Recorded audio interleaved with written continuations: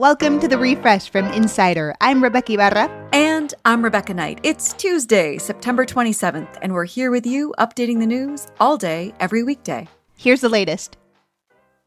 Hurricane Ian has made landfall in Cuba this morning as a Category 3 storm.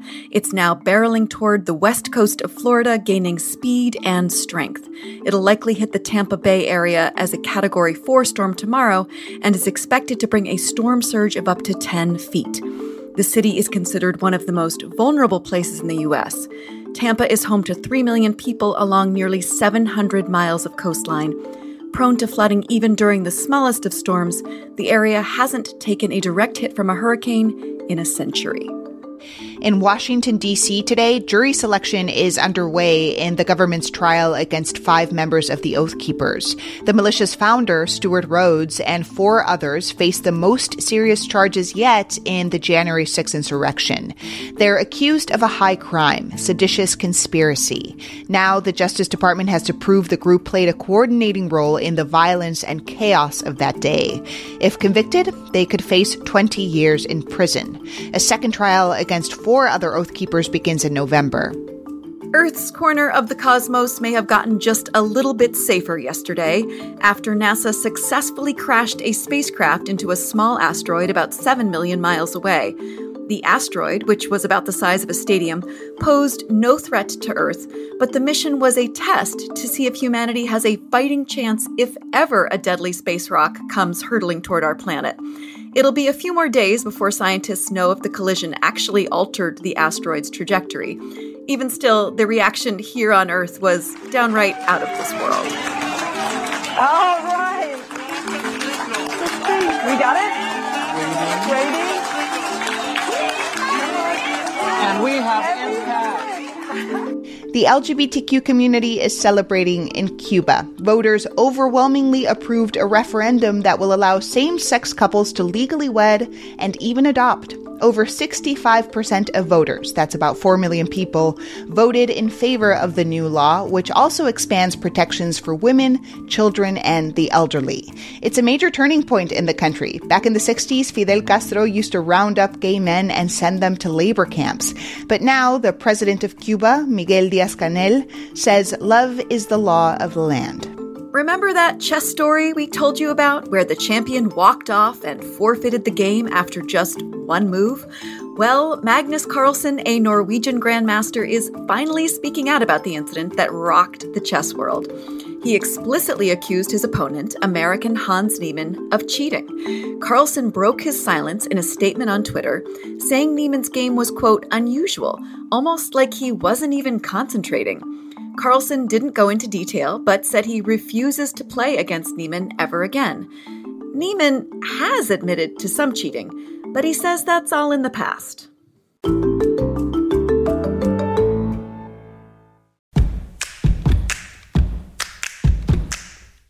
Today and every day, we're updating the Refresh from Insider as news happens, so check back whenever you want to know the latest.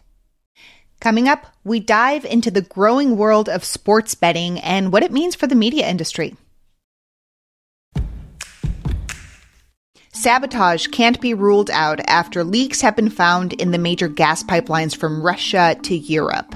There are at least 3 leaks in 2 Nord Stream pipelines. Both Russia and Denmark say they could have been deliberately damaged. They run under the Baltic Sea and have been at the center of the European energy crisis since Russia invaded Ukraine. Because of the war, neither pipeline is in operation. Gas prices on the continent have already risen in response. Yesterday, Texas's Attorney General found himself on the other side of the law. The Texas Tribune reports that Ken Paxton literally ran from a process server to avoid being served with a subpoena. Several nonprofits who want to help Texans pay for out-of-state abortions had filed a lawsuit.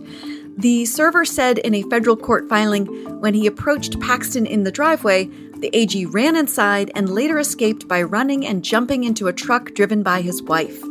Paxton is facing legal challenges over securities fraud and a whistleblower lawsuit from inside his own office. He said on Twitter that he fled over concerns for his family's safety. Recreational weed dispensaries in New York are getting closer to reality. Applications to run a store closed over the weekend, and about 500 people applied for a license. The state is the first in the nation to prioritize people who have prior marijuana convictions from when the drug was criminalized. Many are people of color.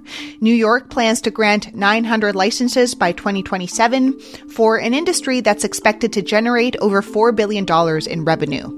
Apple says it has started making its newest iPhone 14 in India as it shifts its supply chains away from China. To be clear, Apple still makes most of its phones in China, but this move is part of a shift that'll make the company less reliant on one country. Rising tensions between Washington and Beijing are a concern, and China's zero COVID policies are causing major supply disruptions for companies, including Apple. The announcement is a victory for Prime Minister Narendra Modi, whose government launched a Make in India campaign 8 years ago to boost the company's manufacturing and exports. Talk about a blowout. Last night at the Women's Basketball World Cup in Australia, the U.S. scored 145 points to win against South Korea. It was a new record for the team, which currently includes 12 WNBA players. The U.S. hasn't lost a game since 2006, but 145 points in a game set a new record for the Women's Basketball World Cup. You may have noticed more ads everywhere lately for sports betting platforms. No, it's not all in your head. Sports betting has been taking over parts of the U.S. media industry. And Insider's Ashley Rodriguez, who writes about TV and the media, says we're in a pivotal time right now, and it's only just the beginning. So there are sort of two big things that have been happening over the last few years. One are the sports betting platforms, companies like DraftKings and FanDuel that are trying to become media entities themselves, right? They see how the media has been able to help bring more people into sports betting and fantasy sports and things like that and help cultivate loyalty amongst audiences. And, some of these companies, including DraftKings, have even gone out there and bought their own media properties. And on the other side of the equation, you have media giants like Disney and like Warner Brothers Discovery that are sizing up this space and trying to figure out where they fit into sports betting. And so Disney most recently has said that it's out there looking for a sports betting partner. Reports have put the potential value of a deal with Disney at $3 billion, which would be massive for this space. Tell us a little bit about the incentives and the risks in operating this way for the media companies. Yeah, so for a media company like Disney, I think that's a great example of the risk because Disney is known for being, a really family-friendly brand. And so for them, the idea of getting into gambling can be a little sticky, right? It could really change the way that their audience thinks about them. And I think that is why Disney and ESPN have been so slow, but also so thoughtful in how they're going to approach the space because they don't want to, put their brand and their image at risk. Mm-hmm. You write that there was a shift a few years ago when U.S. regulators turned in favor of the industry rather than viewing it as a vice. What happened then? That's right. So this all really goes back to 2018 when the Supreme Court overruled what was then called PASPA. And so what this did is that it opened the door for states to legalize sports betting. So when that happened in 2018, New Jersey became the first state to regulate sports gambling. And many states have since gone ahead and followed that lead, either regulating it at retail casinos, so in physical locations, or online on your phone so that you can bet on the internet. So New York State legalized sports betting about a year ago, and Californians will see two initiatives to legalize sports betting on their ballots come November.